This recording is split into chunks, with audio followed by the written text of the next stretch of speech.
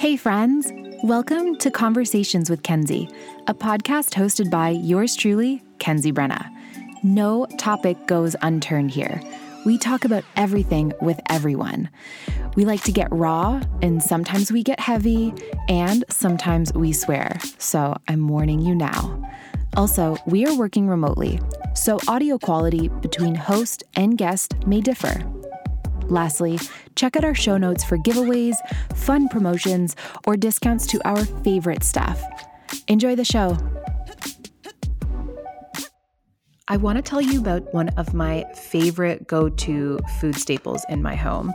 It is Evive Smoothies. Evive Smoothies are a 3-step blender-free smoothie. Yes, blender-free.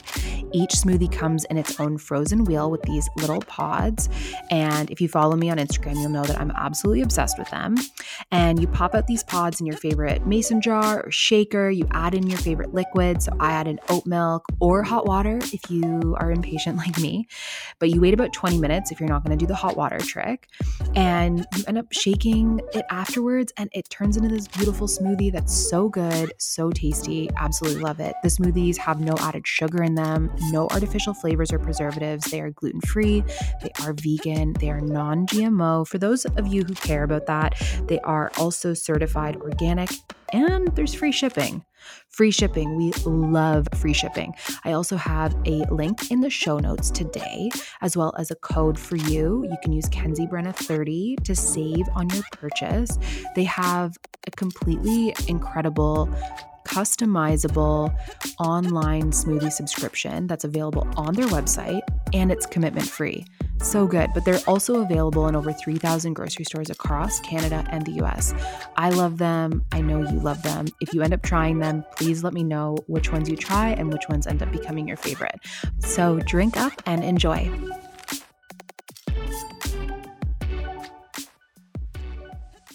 Okay. Hello, Amanda. Thanks so much for having me. Hello. I'm so excited to chat with you today. You have honestly been one of my favorite therapist accounts for so long now. And I have no idea how I didn't reach out sooner. It was kind of like one of those things where I'm like, oh, wait, we haven't had you on yet. So I'm so happy we were able to make this happen. Yeah, I am so happy to be here. I'm so flattered by that because there are a lot of therapists to follow. Yes. And you are one of my favorite influencers that really just does so much good with your platform, which is just so refreshing. Oh, thank you. That means a lot coming from you. That means a lot because I have learned so much from your account, and I've really appreciated it. That I've really appreciated the fact that you always come from a place of nuance. Yeah. I know that you and I have similar politics, but I do really feel like you add in a lot of middle ground, and that's I personally find that can be sometimes tricky to find within therapist accounts, if I'm going to be honest, at least from my that's just from my perspective. That's my experience. But I really appreciate your account because you happen to post up a lot of middle ground stuff, which I think is really helpful because I think that it adds nuance and it adds just certain points of clarity to have people consider, which I don't find that often. Thank you. Yeah, I mean, I love everything that you share. We definitely agree on politics, but we also post a lot of nuance. And I think it's really important. And funny enough, as a therapist myself, I feel like I live in nuance every day. It's hard for me to be black and white about things because when you see hundreds of people with all different experiences, with all different things that work for them, I really struggle with, I don't know how anyone can just post something and be like, this is right. Because I don't know. My job as a therapist is to help the person figure it out. Right. Totally. Absolutely. And that's what I think that I appreciate that because you're not enforcing your own beliefs on people. You're helping others try to figure it out for themselves. But of course, it's impossible. It's also, I feel like it's also sort of an impossible task because, therapists aren't fully objective and they're not fully distanced. And we put therapists and doctors, I would say like Yes. doctors in general, on this like authoritative pedestal and like almost as if like they're a little bit godlike. Yep. And that's just not true. Like you guys have your own biases that you're working through, your own shit that you're working through. You're human just as much as anybody else.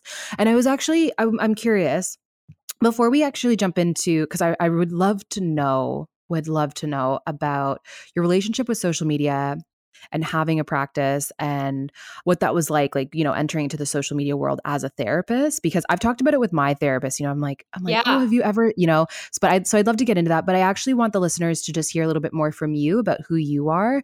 Can you tell us a little bit about your background and how you ended up a therapist and where you are right now? Yeah, absolutely. So, yeah, I'm a licensed therapist. You might know me on Instagram from Therapy for Women. I have a practice based in Philadelphia, but we also have therapists across the country. Just through the pandemic, that was a shift that we made. I'm also sober. I've been in sobriety for a little over 7 years now, and I just wrote a book about it. And yeah, I really just try to come from a place of I call myself kind of a relatable therapist. I struggled a lot growing up with seeing therapists that I put on pedestals that never shared at all about themselves. And I just didn't connect to them. I had an eating disorder and an addiction growing up. So I saw a lot of therapists.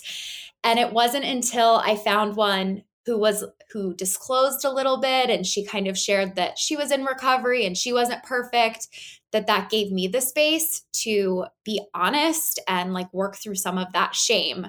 And once that happened and I had that really transformative experience, I just fell in love with therapy and I became inspired to be a therapist.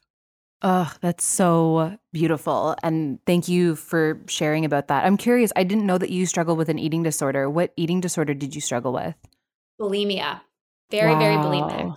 Wow. Yeah, And I had so much shame about just and that's why I love a lot of your content, Kenzie, of just I had a lot of shame over food, what it looked like, feeling disgusting, feeling gross because of, I purged. So Mm. that was something that took a long time to work through. Right, right. Yeah, I 100% can empathize with that feeling for sure, for sure. And you said you also struggled with addiction? Yes. Yeah. So I was addicted to, I mean, I wasn't physically addicted to alcohol, but I struggled a lot with my alcohol use. I was very addicted to Adderall in college, which just went hand to hand with my eating disorder. It was like the Mm. perfect complement for that. And that's kind of how I got into it was I loved that it killed my appetite. And then, yeah, I drank way to excess and finally got sober. And I actually stopped drinking because I kept relapsing in my eating disorder when I would drink. Mm. I would purge and binge when I got drunk, and that was a big catalyst for realizing I couldn't drink in a safe way. Yeah, that was one of the biggest reasons why I stopped drinking actually, which isn't it's weird. It's almost like it's a false positive because you don't drink because when you drink you binge.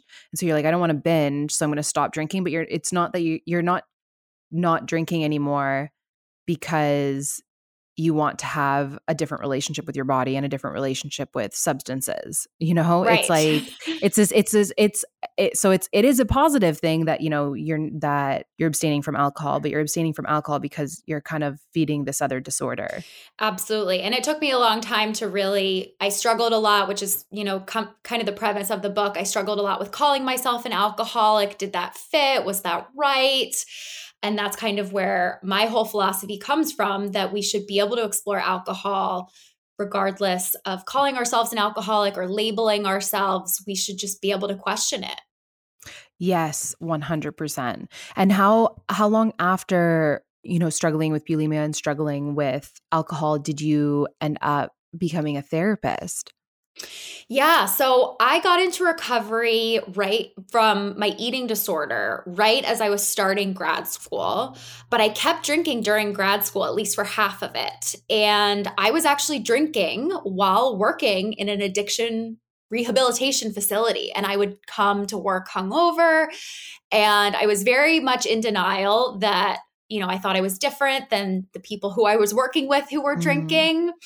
And I had, my therapist tried to help me because I realized I was drinking maybe too much, and I kept relapsing in my eating disorder. So she was kind of like, why don't you try to take a break from drinking? Mm. I lied about being successful in that. It was, she recommended I do 30 days. I didn't count certain weekends, and, I think it was Mhm. more like 2.5 weeks, and I said it was 30 days.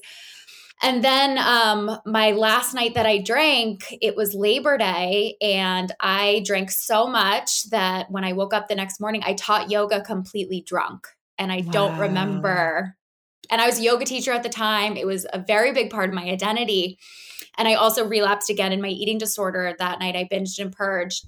And and then I had to go straight to work at the addiction rehab Mm. facility. And that was, I say in my book, it wasn't, I'd had those moments before, it Mhm. wasn't my worst moment for sure. I put myself in a lot of dangerous Mhm. situations, but I did have a moment that I chose to listen to where I was like, how are you going to be able to feel good about yourself and be a therapist when this is your behavior, when you're acting like this? And that was the last night that I drank. Wow. So the drive to become a therapist overcame the need to cope with alcohol, in particularly in that moment. It was kind of like this decision where you're like, okay, if we're going to do this, then we're going to really do this. Yes, yes. Because I used to feel like, how could I mean, a big part of it was, so I struggled with bulimia much, much longer than I struggled with alcohol. I mean, I became bulimic when I was 14. So, and I really struggled with getting into recovery with that. And I used to have visions of, what would I do if I was a therapist and I was binging and purging in between sessions? What Hmm. if that happened? And that was so horrific to think about for me.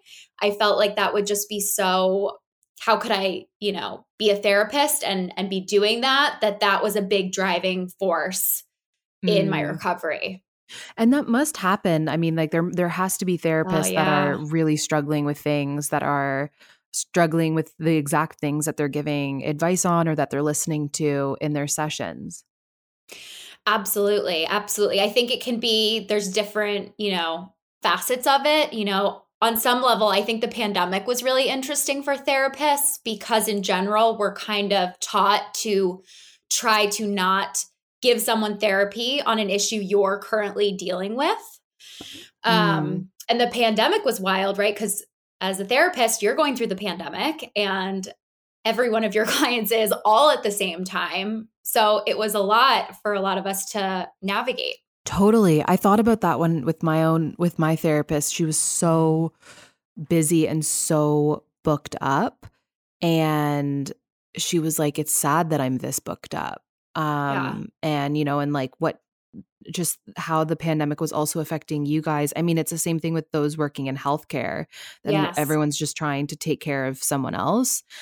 And again, that comes back to the point of just you guys are very, very, very much human yourselves, but that and I'm curious, just coming back to therapists struggling, or if they're struggling with the things that they're supposed to be giving advice on or that they're listening to in their sessions.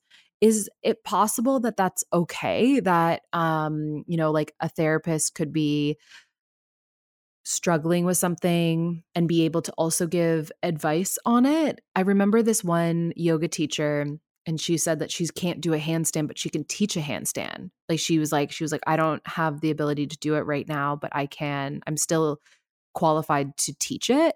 So I'm wondering if that's the same here. It might not be, but I'm super curious about your thoughts on it. Yeah. I mean, I think it definitely, I think about, I don't have kids, but I have clients who have kids, and I can absolutely help them with, postpartum or the stress of motherhood or whatever. So you don't need to actually have the same experience or have healed from the same Mhm. experience as someone to make a difference, especially when it comes to therapy, because as a therapist, a lot of what we do isn't giving advice. It's helping and guiding someone towards the best thing for them. I think with eating disorders and addictions, it can get a little murkier with, how do I explain this? I think it can just get a little murkier with, obviously we're not able to be completely impartial, but we try to be as neutral as possible in terms of people being able to make their own choices and not be guided by our experiences. So I think that can get a little trickier with eating disorders specifically. I think that like thin practitioners specifically, right, can often treat, their clients that are a different body type very differently and very in a not okay way. So I think about that's how bias can absolutely filter in and stuff like that. But yeah, a good therapist is going to be able to discern their stuff from someone else's stuff for sure. I just knew personally for myself, I had been wanting to get into recovery from my eating disorder. I hated being bulimic. I was suffering so much. I was really suicidal at one time. And I just felt like I don't think I could help people and be fully emotionally present with them and like do the emotional kind of labor it requires to be a therapist if I was actively in a place of binging and purging still. Right. Okay. That all completely makes sense. And is that the discernment of a therapist being able to separate their shit from their client's shit, to put it so eloquently? Yeah. Is that something that you guys are taught? Is that something that is like that you go when you're taking certain courses that you're taught how to do, or is that something that you're expected to just do naturally? You are taught how to do it. I mean, it's a messy thing to teach. There's not really steps always, but it is why therapists are very much, almost every grad school, part of the requirement is you must go to therapy yourself, so that you can have that experience where we're really, even when you get supervision as a therapist, I mean, therapists are supposed to be in supervision forever, even after they have their license, because there is an understanding that sometimes we can get too close to a situation. We can lose perspective. We need someone outside of ourselves to check ourselves and offer a different perspective because, right, like your frustration with a client or what you want your client to feel better or whatever might cloud your judgment or how you're treating the client, for example. Right. Okay. That absolutely makes sense. Okay. Thank you so much for Yeah. taking me through that. I was just so curious. And it does kind of connect to this element of social media that I'd love to explore with you. Yes. How did you decide to start posting up as a therapist on social media? Because I know that when I talked to my therapist, she does not want to do it. She thinks that she doesn't know how it would affect her clients, like seeing Yeah. her online and stuff. So I'm curious, like, how did you make that decision to do it? Yeah. So I made the decision really because I hate networking events. Right. I don't like going and meeting big groups of people. I had started I started when I started my private practice and I needed a way to connect to clients. I didn't like networking.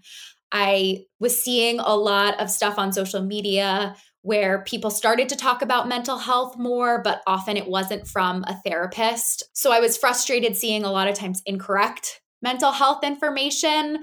And I felt kind of like a lot of the things that I know could really help people. And they seem really basic to me, but they aren't to other people.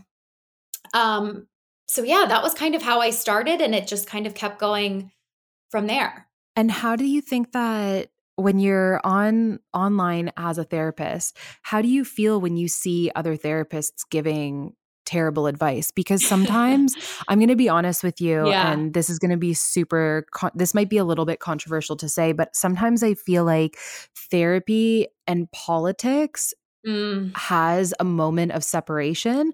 And other times I feel like politics 100% has to inform therapy. Like, again, kind of not, it's not an either or, it's kind of like a both and. Like, there needs to be this separation of politics and also this integration of politics, because things are political, bodies are political. And so having certain political frameworks are really important. But then sometimes I see it and I'm like, this is so problematic. Like, sometimes I Yeah. see stuff and I'm like, this is so problematic and this shouldn't be coming from a therapist. And this is so ideological Yeah. that, like, what's going to happen to this person's client? Like, those are certain things that I think when I go through stuff. So I'm curious, like, how have you seen stuff like that before? And like, what are your thoughts on that?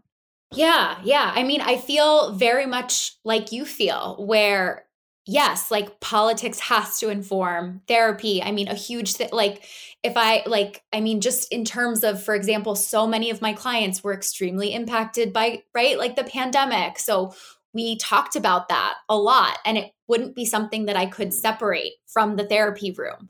I work Mm, with a lot of women with eating disorders, and a lot of that becomes body politics, which you can't separate. But there did become this thing that happened on social media during the pandemic that I felt like was unhelpful, where, how do I explain this? I think that it became a thing where if someone is not blatantly, obviously, all the times outright talking about and supporting this, it means that they don't support it. And I think that's right. where things got messy, because it almost became this like proving game of proving who would stand up the most. Mm-hmm. And it felt inauthentic Mm, sometimes. And yeah, I mean, it's very interesting too as a therapist. I mean, I think potentially the new generation of therapists under me, maybe hopefully their schooling was a little different than mine, but as a therapist, you are taught never to talk about politics mm. ever. So it's a very interesting shift. Like, I think there's a lot of change coming to the field of psychology. It's very much needed change. Most of the field is, white women, and most of the field that was created that's at the top is white men, and it's very patriarchal. So I think it's still being figured out, I guess, is too. Right, right, right, right. Absolutely.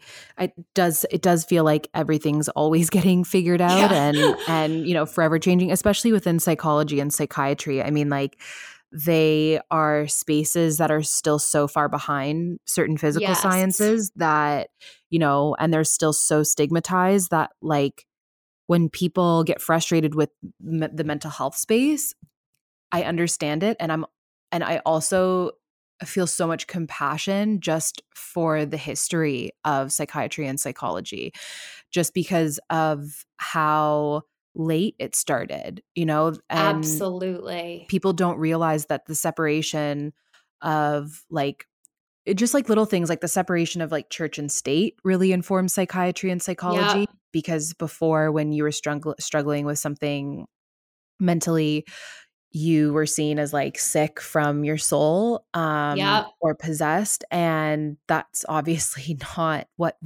most of us have come to understand and agree today. Although I do see, like, again, like, some of these people sort of rejecting these, like, modes of psychology because of the fact that it's based in the systems that we have today. And I'm not 100% sure about it. Like, sometimes I feel like it does more damage than good. Like, there's this small space that I've seen online, talking about that, like, lived experience is is a much better framework than looking at data collected by people who don't have the lived experience of those that they're collecting data from, and kind of, I don't know, like, almost like there's this sort of infantilization that has, like, happened in certain Mm. spaces, and it makes it really hard for me to connect with, because not that, like, I do inner child work with my therapist right now, if people are interested, I'm doing family systems work, and I do like a lot of like inner child work, and I do like a lot of parts work, and it's wonderful and it's great and it's working for me right now. I switched over to that therapist from a cognitive behavioral therapist. And so I've done, like more of things like that are more like heady and intellectual and conceptual versus something that's like a little bit more body based and something that feels a little bit more like heart based in a way. Like I feel like parts work feels so heart based. I don't know how else to describe it, but and then I see like these like people online that are, rejecting just psychology in general, and that are just rejecting all systems, like kind of like throwing out the baby with the bathwater. Yeah. And sort of like this thing where it's like, it's okay if you want to like play with your childhood toys, or it's okay if like all day today you have to take care of your inner child. And it just seems like it's almost like this like regression in a way. And of course, everybody's like waiting for the and of course, who the fuck am I to tell people to like not do those things? Like I'm not, I'm not qualified. I don't know what I'm talking about. I just like look at things and I'm like, that intuitively sounds like off, but I don't know. And you must see a lot of it just because you are a therapist, and you must just like come across some of that like a little bit more than I do. But if you wanted to respond to any of that, I'd love to hear your thoughts. Yeah, I mean, I'm so glad you know, Kenzie, actually about the history and stuff like that, because that's often something I try to share with people to kind of provide context for how young the therapy field is and its roots, and how not that long ago people were locked up in asylums. Not that long ago we didn't even know that the brain was capable of changing. So that's all really got good context to know. And yeah, as a therapist, I do see that. I see a lot of, I think what's also really hard with the intersection on social media is extreme things get more interaction. They get liked, they get shared, they get amplified on both ends, right? So it seems like a lot of times what is often seen is exact opposites. Either it's that like toxic hustle culture, like nobody's coming, you need to save yourself. You can have any life you want with no, acknowledgement of privilege or anything else. Or it's kind of like, I see it a lot with boundaries. And that's why I try to talk about boundaries as like boundaries are great, but they're not going to fix everything. And sometimes we need less firm boundaries, because I feel like on social media, a lot of times it's just like, if someone's mean to you, cut them off. Don't like engage with them, like screw them. You can do whatever you want. And it's like, you can.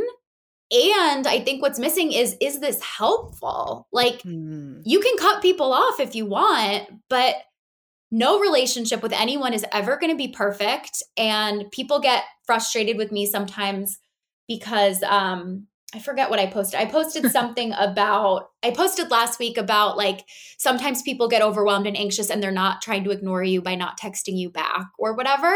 And people were like, well, what about uneven friendships? I can't do this. And like, again, I'm not telling you what to do. You have a right to not engage in certain friendships. But I also feel like there's like grace that's missing.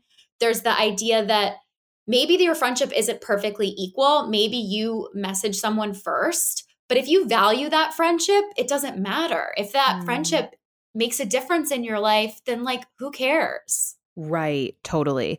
And that's sort of where I come from, that place as well. Like it's impossible to say everything in one social media post. Like the other day, I made a post on what we mean when we say that, like technically we are promoting obesity online. And great thread. Thank you. I really appreciate it. And the post was just about that phrase. And I knew as I was making it, I'm like, people are going to say like, I knew that people were going to criticize some of it for sure. And I got the criticisms that I thought that I was going to get, which people were saying like, basically in the post, I said, we're not promoting a sedentary lifestyle and eating high palatable foods. What we're saying is whatever. And I knew that some people were going to say like, well, what you're saying by saying that is that you're saying it's morally bad if people do that. And I'm like, no. And that is a whole other topic on healthism and what it means to be healthy and, separating health between ethics and morals. And I was like, that's genuinely not what this post is about. I've done previous posts on that. Just this is the topic. And what I find so insufferable online is that like constant need for validation of all perspectives all at once in one Yeah. post. And that's just me being like sensitive to it. Cause obviously, like, I'm sure that I've done that too, where I've like commented on something. I'm like, and like, what about blah, blah, blah? When that's not the topic at hand. But it does get a little bit tricky when you say things and you're like, can't you just like add in your own nuance here? Or can't you add Right. that into your own experience and like know that obviously this just pertains to this one topic? Yeah, I mean, I totally agree with you, Kenzie. I think that is what's so hard. And I think what is missing is like, there's not grace given, or there isn't. To me, I wish people would look at, I mean, it's hard when you have a viral post or a post that does well and someone knows nothing about you, right? And they're making assumptions based on this one post. So they don't know the work you've done or the posts you've done on healthism or other topics. And I think that's what's so hard, because it's hard for us, I think, as humans to give people grace and see nuance, and not do that whole what about stuff if we don't see the person as a whole person and we're just viewing a piece of content. Right, totally. And that has to come up with you because therapy is so subjective. Like if you post up something on boundaries, then people are going to come at you and be like, "Well, what about my dad? He's a Yeah. dick. He hits me." And you're like, "Okay, well that's obviously not good." Right. You're like, "That's very clearly not good." And I'm not saying like, "Well, maybe you should give him a hug." And like, I'm not saying you're like Right. you're not saying those things, but it just seems that some type of common sense, I think, is, and I mean this, and I put myself into this category too, but it does feel like social media has fragmented like some of our common sense in a way of just like slowing down and like trying to like make sense of like what someone is saying before adding in like our thoughts or whatnot, which I'm not perfect at all, because that's what social media is designed to do. Social media is designed to make you Right. like it, like, instant, hyper palatable, this like kind of like what you're saying, like stuff that's like extreme and going viral, and just like you got to add in your thoughts without thinking of them, and it's like it's a hyper normal environment. And so that's like what social media is designed to do as well. And I'm actually Absolutely. curious, when it came to you struggling with bulimia and struggling with what is like, I know that terminology has changed. Like if I say alcoholism, is that right? Or like what's the right way that you, It or would be what's the alcohol use disorder. okay. So when you were struggling with alcohol use disorder, what would you have done if you had access to social, like were you on social media when you were going through that? I guess your bulimia started when you were quite young. And I'm not 100% sure how old you are, but I know that if I had access to this type of social media, I was struggling with the things I struggled with, I have no idea where I would be today. Like it would have just made it so much worse. So I'm curious, how do you think that it would have affected you? Totally. So I was still struggling when Instagram first debuted, I think in 2012. So I was on it a little, but it wasn't the way it was now. I mean, I grew up with like Facebook and stuff like that, which definitely didn't help. Yeah. Um, Yeah, for so sure. yeah, I am And definitely MySpace. afraid. Yeah. Yes, MySpace. I agree with you. I think it would have been much worse if I would have had access to this kind of content, especially TikTok. While there's some great stuff about TikTok, and I am on TikTok and like it, it scares me with just how much you can't, because of the For You page, you can't really like block and unsubscribe from people, and you don't have as much control over the content you see, it seems. Right. So that like definitely, I mean, all of those, like what I ate in a day, because I was also like orthorexic for a bit too. And I just, oh my God, I would have really gone down a rabbit hole. Cause I already, even without Instagram, when I was in college, I would do these crazy cleanses. I mean, I bought a freaking dehydrator for my room. I was like on a raw food diet for a while, like Right. while drinking insanely too. So yeah, I can't even imagine. So I'm curious, you brought up the what I eat in a day, and I'd love to know your thoughts on this. And by the way, like I should tell the listeners, these are none of the questions that I sent to you in our email. So if at any point you're like, no, I'm not going to answer this, that's totally okay. I completely understand. Which we will get to absolutely, because I'm really, really excited to talk about your book.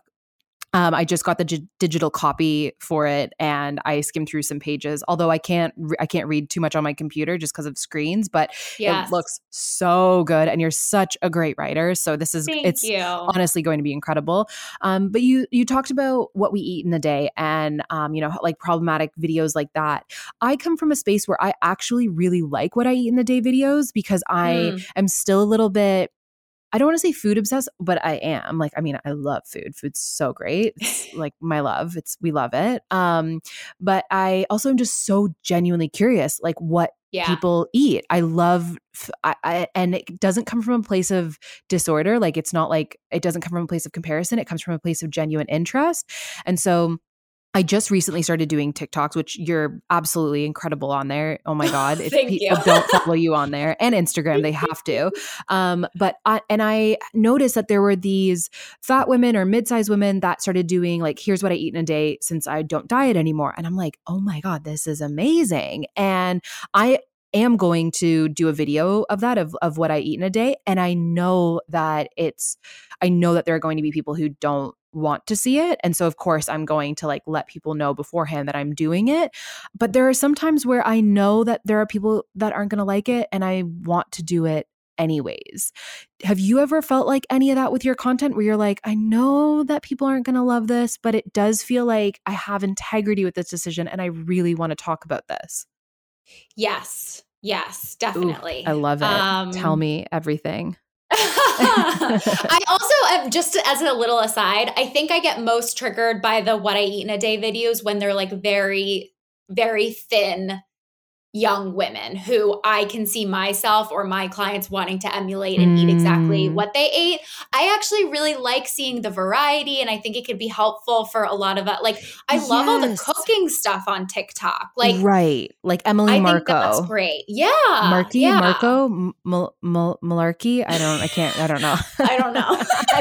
But we know who she is. The Emily. Yes. We know who she is. The Emily with the salmon and the rice and the whole thing. And so she's inspiring. Yeah. And my friend Dana, who is mid-size, she was talking about, she was just like, Emily has kind of like given this whole trend of like thinner women like having like full meals and getting people to like eat a little bit more. And I do think that that's like a positive thing as well. So anyways, but continue on to your story of knowing that people might not love what you post, but you're going to do it anyway.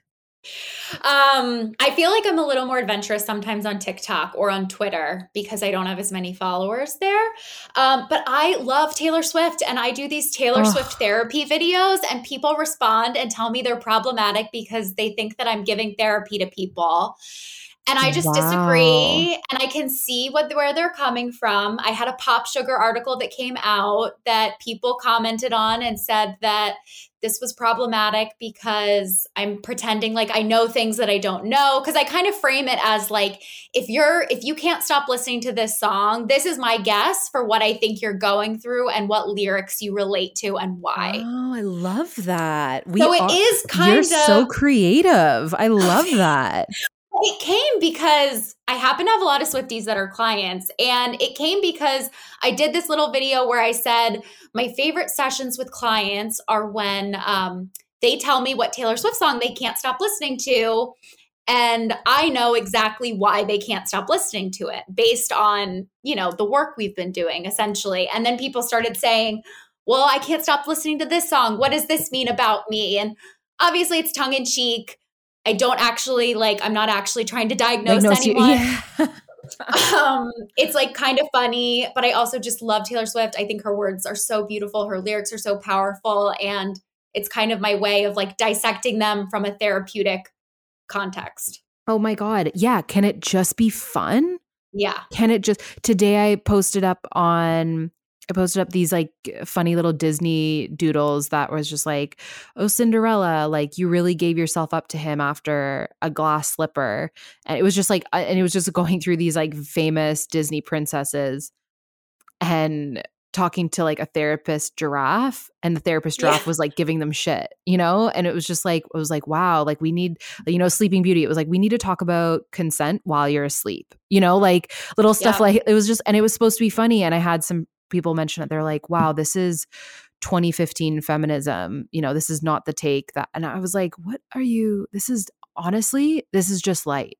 I swear to God, I'm not thinking about making it any deeper than this. And the same thing when I get inspired, like I am a huge Swiftie, which like I have to be careful because like this episode will become about Taylor Swift, but like, yeah.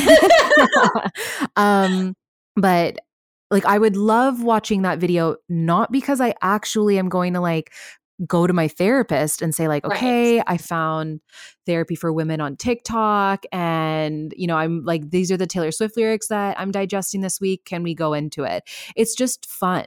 It's honestly just fun. And it's just like, oh, maybe I do feel a way about this, or like maybe that is something. Like it's just supposed to be fun. It's not the hot and heavy. It's not the hard and deep stuff that we're always like the people are looking for. It's just supposed to be fun. Yeah. And it is. I think that is like the difference a little bit between TikTok and Instagram. It's gotten a little messier with reels and with people, it's very interesting. Like I don't post those on Instagram because people don't like them on Instagram, wow. which is fine. But people, like if people loved them, I would put up with the negative feedback, but people don't really connect to them for some reason on Instagram. Right. But it's just interesting. I mean, I remember one of my first TikToks that I did that I put as a reel, it was like me talking about some trauma symptoms or something. And someone like freaked out and said, how dare I smile in my video while talking about such an important topic like trauma, that I was making light of it. And I was like, oh, well, this is the difference between TikTok and Instagram. Right. And just for those of you who are listening, who are like, wow, I have sent someone messages like that before online, just know that we still love you. It's okay. Yes, it's okay. It's a moment in time where it's fine. Again, this is light. It's okay. No, I've said things I regret for sure. Yeah. So I think we all do. Yeah, for sure. I know that, when I was, I'm going to leave it there because that's also a whole other podcast episode. I'm like, let's go through all of the comments that I regret that I have posted on social media to other people. Let's talk a little bit more about your book. I would absolutely, I'd love to hear more about it, why you decided to write this particular one. Yeah, so it's called Not Drinking Tonight, a guide to creating a sober life you love. And I really wrote it because I'm kind of, I love all the books that are out there that are on not drinking and taking a break from drinking, but a lot of them are memoirs, which is amazing. But I felt like there wasn't a book out there written by a therapist who also happens to be sober, who could combine like her personal experience, in my case, with also the therapeutic experience of helping people quit drinking. Because a lot of the books out there, like I said, they're memoirs, they're amazing, but they don't give you really specific tools for how to stay, like how to, once you put down the alcohol. We talk a lot about how to get to the point of putting down the alcohol, but there isn't a ton of conversation about what happens when all my emotions come back up. What happens when I stop drinking and I can't go on a date? Or what happens when all my friends won't stop asking me, why I keep drinking? And a lot of the book actually isn't specifically about not drinking, because a lot of it is kind of like, what happens next? How do you stay stopped and build a life that you don't need to use alcohol to escape anymore? I love that. And do you think that, because I do feel like there is more of a sober, curious movement happening right now, which is so interesting, so cool. Do you think, like, I guess I want to explore the difference between like a person who parties and somebody who's struggling with alcohol substance use. Is that, sorry, Yeah. I forgot. Okay. So I would love to know, like, what do you think that the differences of, but of course, like acknowledging that there's like 1,000 shades of gray here and that it's like for sure a spectrum, but what's like the biggest difference between like someone who parties hard and someone who's, struggling with alcohol substance use?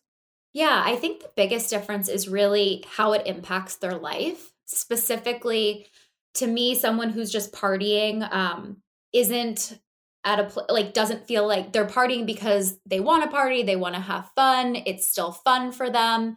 It's not morphed into something that they feel like they have to do in order to maintain their lifestyle, or they have to do to cope with emotions. And it's not negatively impacting their life in the same way that if someone starts to struggle with an alcohol use disorder, to me, it's negatively impacting their life in some capacity. And often they've tried to cut back or stop and they haven't been successful in that. Right. Okay, that totally makes sense. Because I do have some friends that like party really hard, but I'm not 100% sure that they would identify as like Yeah. struggling. But at the same time, I'm like, you party really hard. Like, what are you partying because you like partying, or are you partying to like escape kind of thing? And I guess there's like Yep. a way to be curious about that as well. Absolutely. And that was also part of why I wrote this book, because a lot of books on the topic are very sobriety only. And they're very like, moderation is a myth. This is the only way to do it. Alcohol is the devil. And while alcohol is absolutely an addictive substance, and we need to acknowledge that, I do think some people are able to drink moderately and it's fine for them and it doesn't impact their quality of life. Maybe their life, would be objectively more fulfilling, or they'd accomplish more or whatever if they drank. But I believe people get to choose. And that was a big reason I wrote the book also, because I'm honest about moderation and the research. And I talk about what might make it harder for you to moderate. But I also talk about mindful drinking and how to, engage with that if that's something that speaks to you more. I'm just excited that people are exploring sober curiosity. My goal is not to force people to stop drinking or convince anyone. I just wanted to explain the research. I go through the book and I have 3 case examples that are based on real clients and real conversations that we've had, and show kind of the spectrum of why someone might question their relationship with alcohol and how to stop Mm. And or do take a you break. Right, right. And do you mindfully drink, or do you abstain from alcohol completely? I abstain from alcohol completely. And do you are and this might be too personal of a question, and it's totally okay and we can cut it Yeah. out. Do you use any other substances? Like, have you found that you can use cannabis, or I don't know if you feel comfortable talking about any other substances, but if you use any other substances that you feel like you can use and it feels nice and enjoyable and very fun, and it doesn't feel like it's like, an escape, or that you're relying on it for anything. Yeah, I don't. I have no problem with people that do. I think that different things work for different people. So I'm really not against it. I think some of the research, especially that's come out about psychedelics and stuff like that, is really Yes. promising. Yes, But for preach. me personally, because it's so intertwined with my eating disorder, it just feels, and things are going well, it just feels like a risk I'm not willing to take. Mm, And I take antidepressants, which do work very well for me. right. Yeah, absolutely. I just started my own, and it's been a really wonderful journey. And I don't know how other substances would kind of mix and mingle Yeah. with it. But I think that like having substances that alter your consciousness, I think is 100 is I think it's a honestly, I think it's a very normal human thing to want to do. Yes. And we've been using substances like cannabis or ayahuasca or psilocybin for literally ever, like for Yep. so long. And obviously indigenous cultures have continued to use them in sacred and spiritual ways. And it really does, like looking at the research on psilocybin and MDMA and Yep. ketamine and LSD, and the way that it interacts with PTSD or depression or anxiety is so fucking interesting and so cool that it is interesting that alcohol is not part of that. Mhm. That there are not studies that are done, and there isn't. I don't know, maybe some point, I don't know, but that there aren't studies that are done that it's just like, yeah, we can, like a session with a therapist, like with a bottle of wine is going to be as effective as like a session with a therapist microdosing LSD. Like, I think that it's interesting that psychedelics in general seem to be very effective for helping Mhm. treat certain conditions. And I just think it's so cool. I think it's so cool. And I think the more that we talk about it, the less stigmatizing it will be for people. Absolutely. And as a therapist myself, I can understand how, I mean, I think to potentially answer your question about alcohol, I think what's hard about alcohol compared to psychedelics in a therapy sense, like if I were imagining doing a session with someone who was drinking versus a psychedelic, alcohol just kind of turns off the part of your brain that makes decisions. It kind of just numbs you. Mm. So it doesn't really do anything to promote other areas of waking up where LSD and some other drugs like that do help you kind of like they do according I'm going to mess this up because I don't know the research off the top of my head, but they like wake up other parts of your brain and they make you more open, I think, to different conversations and things like that from what I gather at least. Mm. Right. Yep. 100%. And when can people get your book? When is this out? Yeah, so it's available for pre-order now, but it comes out January 4th, just in time for dry January. Yeah. Oh, incredible. I know that people will definitely get value from it. I'm going to read it. I'm mostly sober. I think that I might drink like about once a year, and it's usually celebratory, and it usually has something to do with like travel and being in a place that I'm Yeah. in, and kind of like doing something within that like either microculture or subculture or within the culture that I'm currently experiencing. But I haven't drank in so long because of COVID and the pandemic, and it's just not something that feels good for my body or my mind or anything like that. But I have not read any books on being sober and being Yeah. sober curious. So I'm very, very, very excited to read this. And of course, I'm like going to geek out at the science that you've cited and the research studies that you put into it. So I'm really excited for that. And thank you so much for sharing your story with us today. Is there anything else that you'd love listeners to know?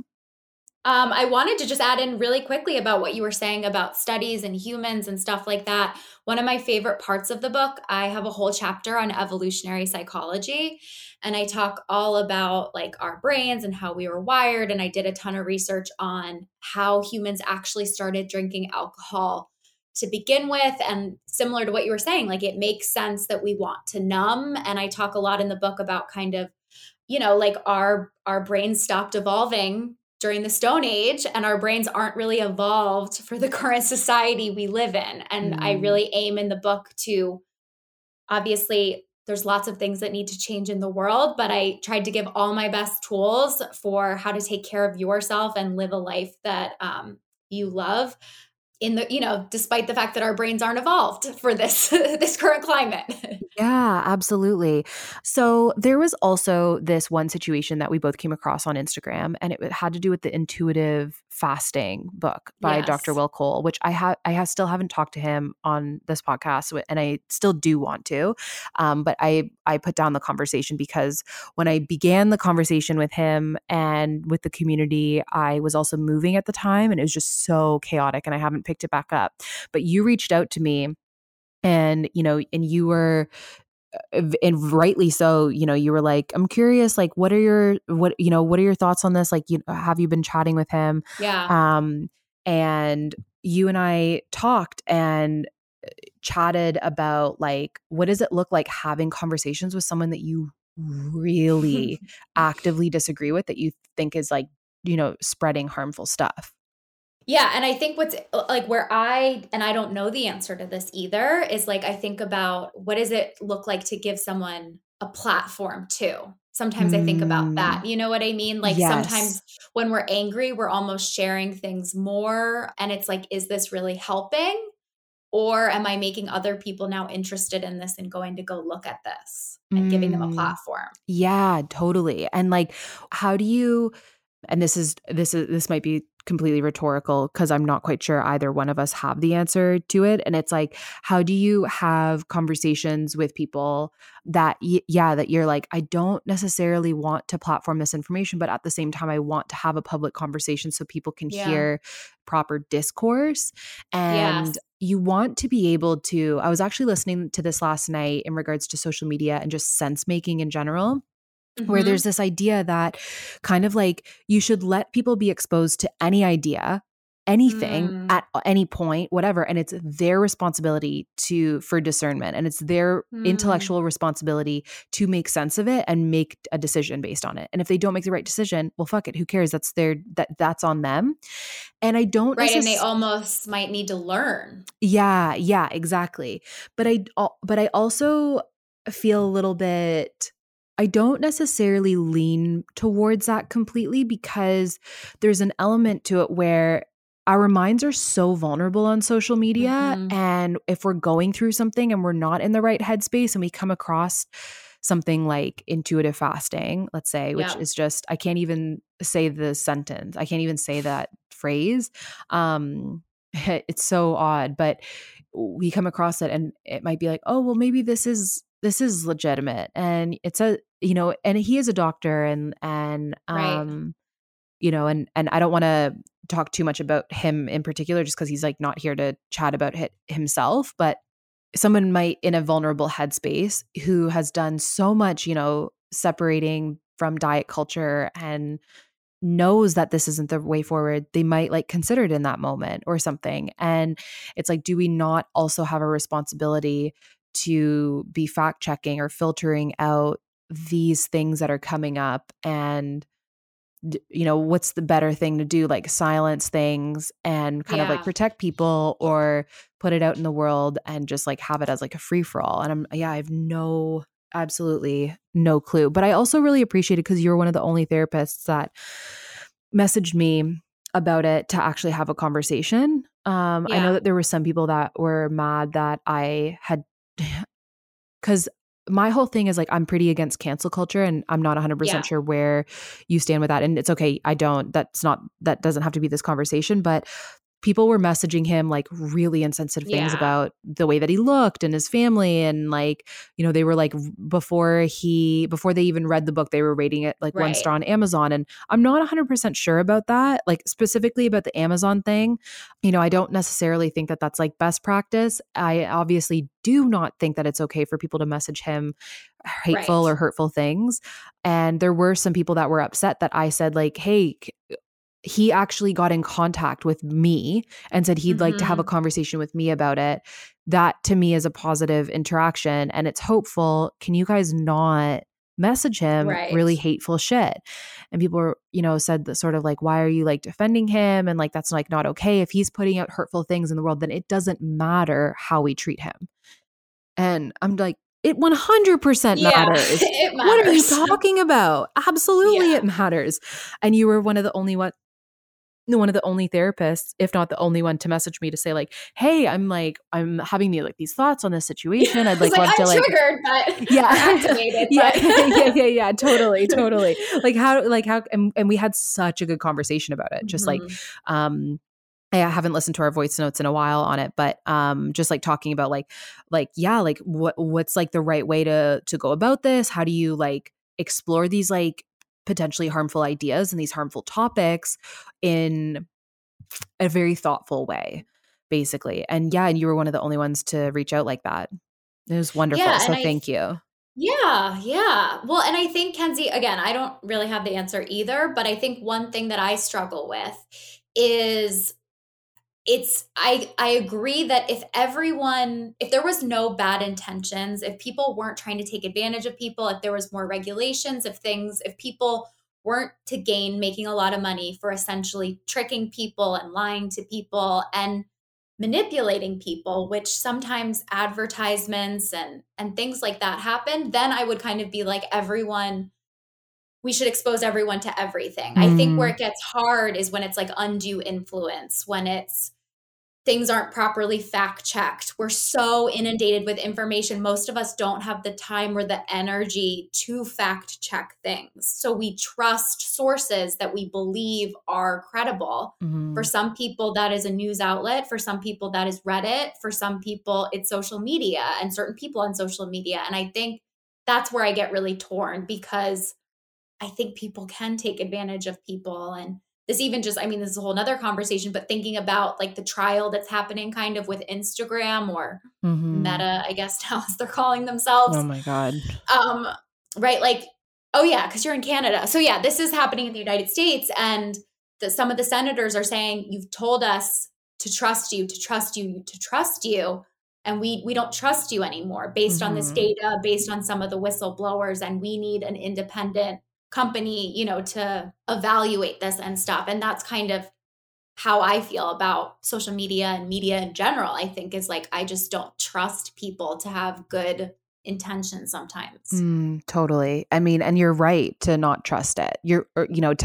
To be conservative with your trust or to hesitate. You're very right, because people have misused platforms to spread harmful rhetoric or to just spread ideas that they believe in, but that, we might think that isn't good. And I do think that, it is important to be very mindful of that, I disagree with like the Joe Rogans of the world that are just like, well, we should platform everybody and just let people just let it basically be a free for all. It's like, no, actually Alex Jones does not need any more airtime. Right. Like, no, we can all successfully agree and say that like Alex Jones does not need to spread more harmful bullshit.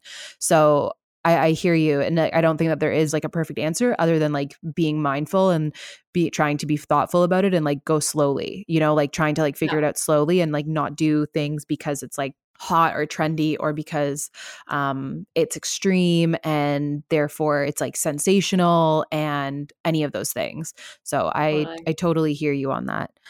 But thank you so much for engaging in this conversation with me. I learned a ton, and it was so nice to hear a little bit more about your story. And I'm really, really, really, really excited for your book. And congratulations on writing it, because it's a good one. It's really good. Just from the few pages that I flipped through, I'm like, oh my God, I'm so excited to get the hardcover of it.